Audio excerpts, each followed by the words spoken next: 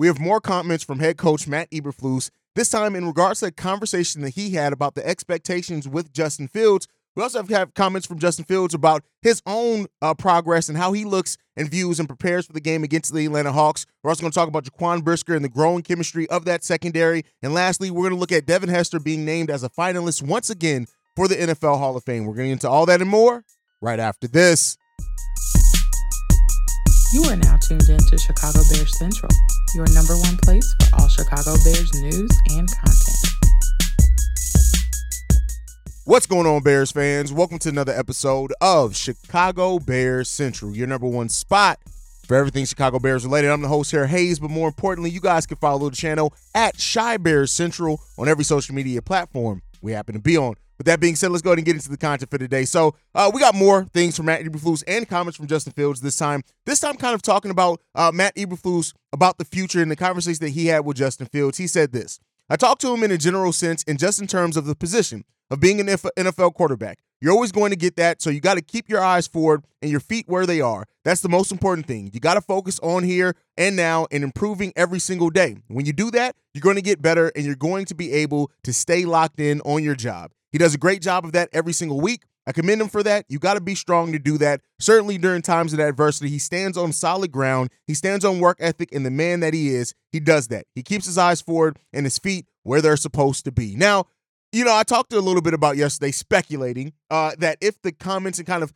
non solid comments around Justin Fields in his future kind of were painting a picture of what the Bears may be preparing to do when it comes to Justin Fields in his future. And while you have a lot of Bears fans on both sides of the spectrum when it comes to that, Bears fans that think, hey, yeah, they're absolutely moving, looking to move on. We haven't even had an analyst come out, don't really have the name right here in front of me, that came out and said that the Bears could potentially get an additional first-round pick if they did decide to move Justin Fields at the draft or, you know, this offseason or something like that. And, you know, I understand that. And I think that still goes to that while a lot of Bears fans have just reached the point where they're kind of over the Fields experiment. And some Bears fans are more patient. They want to see improvements on the offensive line, things like that, offensive coordinator, and then want to have another couple of years of evaluating Justin Fields. You know, that's kind of the camp that I sit in the most. Like I said, Justin Fields definitely has things that he needs to improve on. But, you know, when it comes down to it, I feel like a lot of Bears fans are kind of impatient. And like I said before, I don't necessarily agree with that impatience,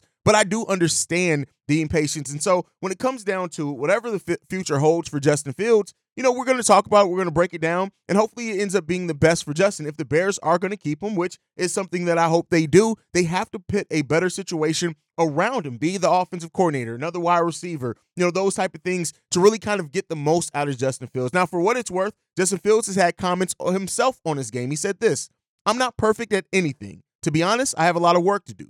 That work's going to put me in. It's going to be done. I'm excited for this Sunday, the matchup we have against Atlanta, going against a talented defense. Everybody's getting ready for it, so it'll be fun.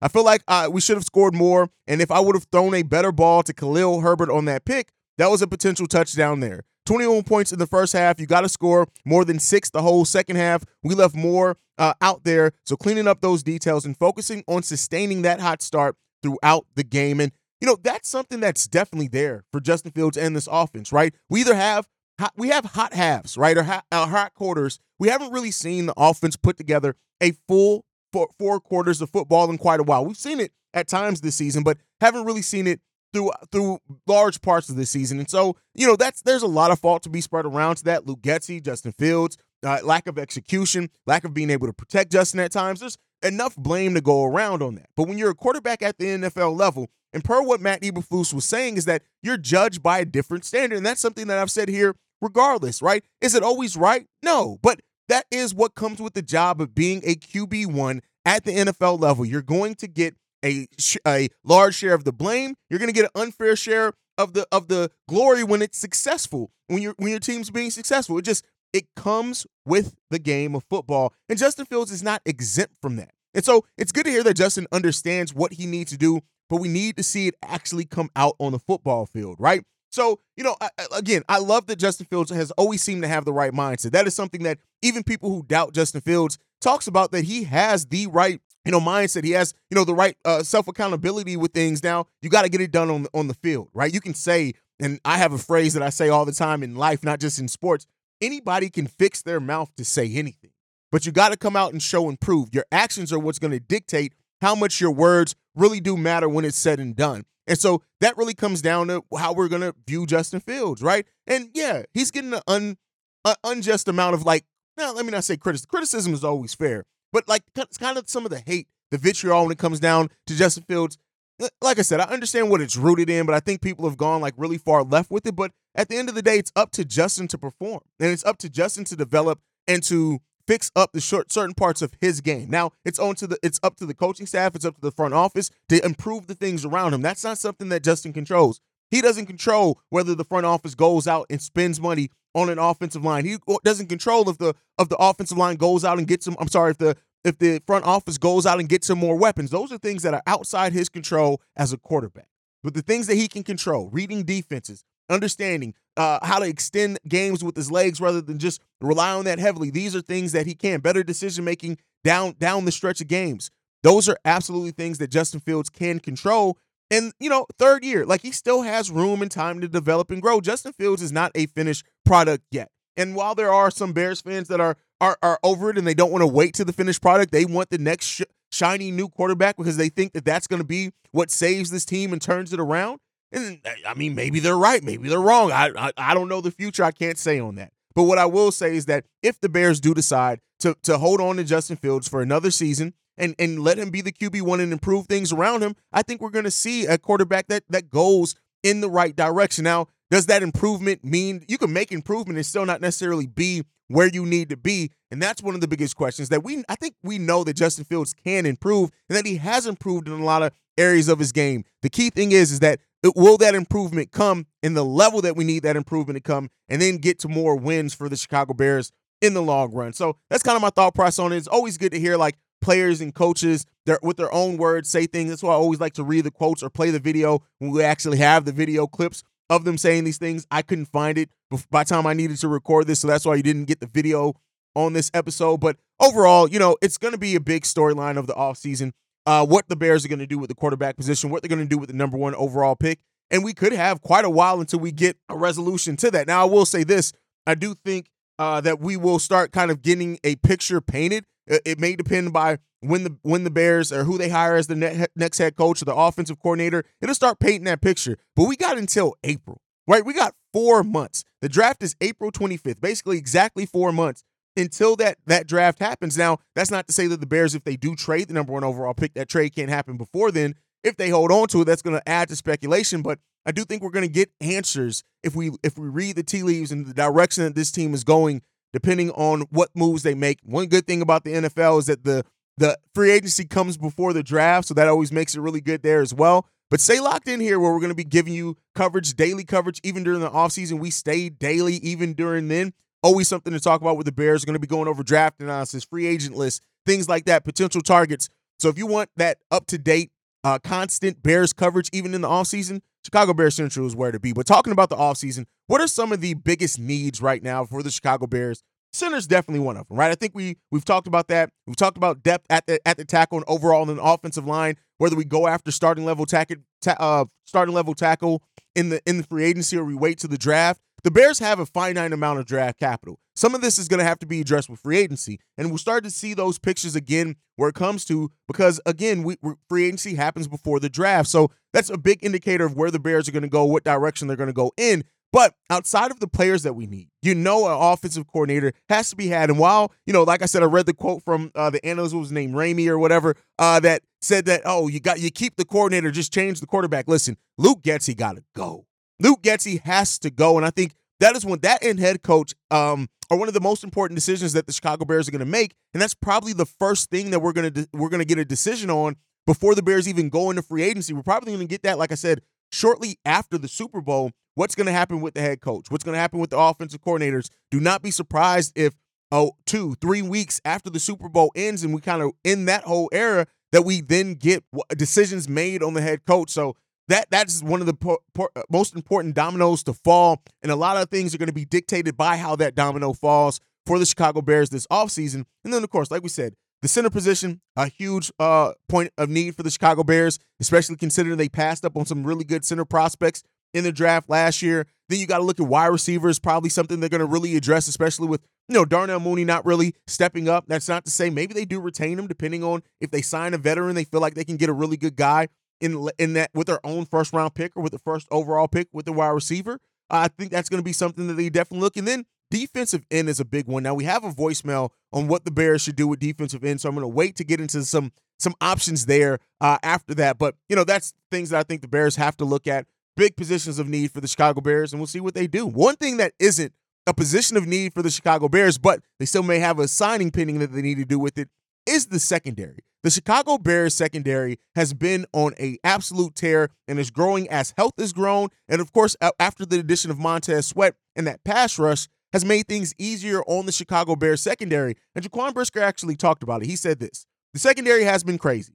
Our chemistry is going. You can just tell that guys are out there healthy. Guys are out there flying around, having fun with a lot of great energy and passion. It's showing. I can't wait to get back with those guys. And when you look at the start of this season, the secondary wasn't healthy, right? We had those injuries early on in the season. Almost every member of the secondary has missed some time here and there as well. And so we've really started to get that continuity. And that health has come around the same time after getting Montez Sweat and, of course, the pass rush increasing as well. Montez Sweat has 6 sacks so far in just the time that he's joined the Chicago Bears. That type of pressure also that he's bringing and that the defensive line has been bringing. Justin Jones getting 2.5 sacks since Montez Sweat joined here as well, right?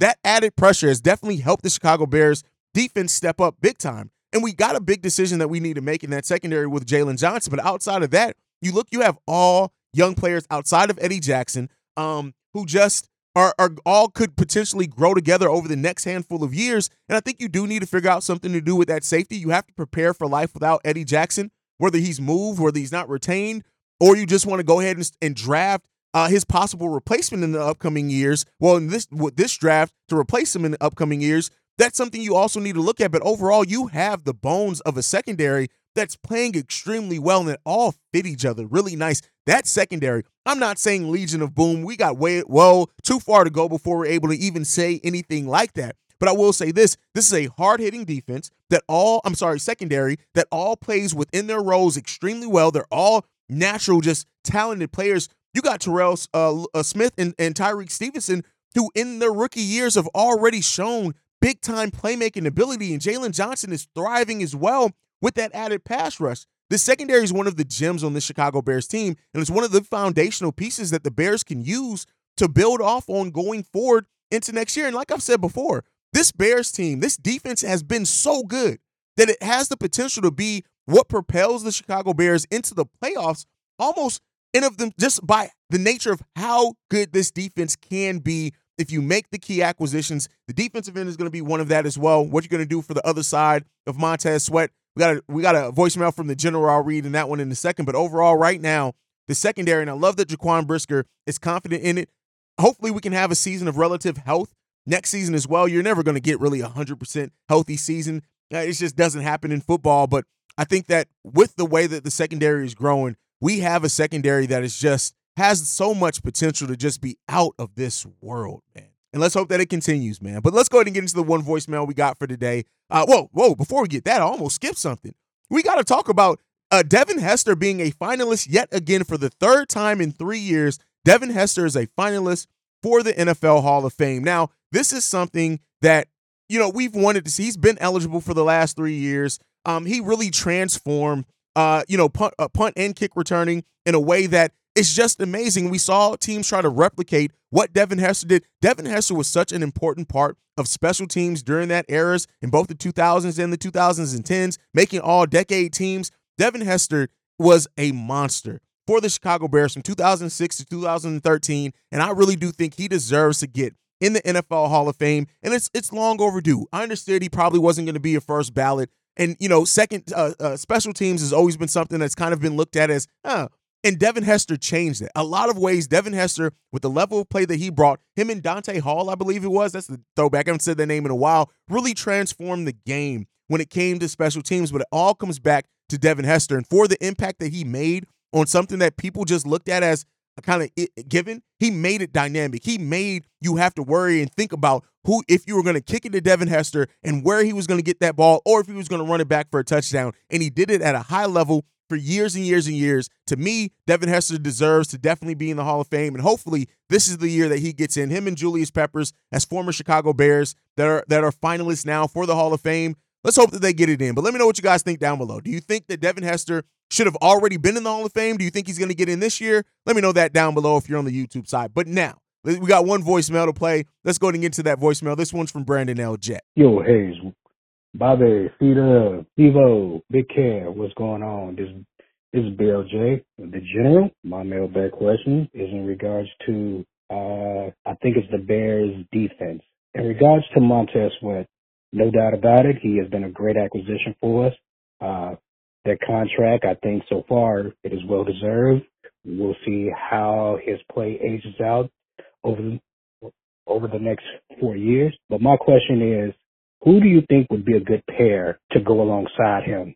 Do you think it would be a good veteran like Max Crosby or somebody like that, or like a good draft pick like the kid from FSU? I can't remember his name. I think it's like Jared something. Forgive me right now. I am unprepared upon that. My bad. But in regards to that, because we know that any Ngakwe, or crap, I just butchered his name. He is not coming back. He is out for the season with his broken ankle, and he is not worth $10 million in my opinion. Who do you think would be an excellent person to pair up with Montez Sweat to go on that defensive line? Is it a veteran or a young draft pick? What are your thoughts?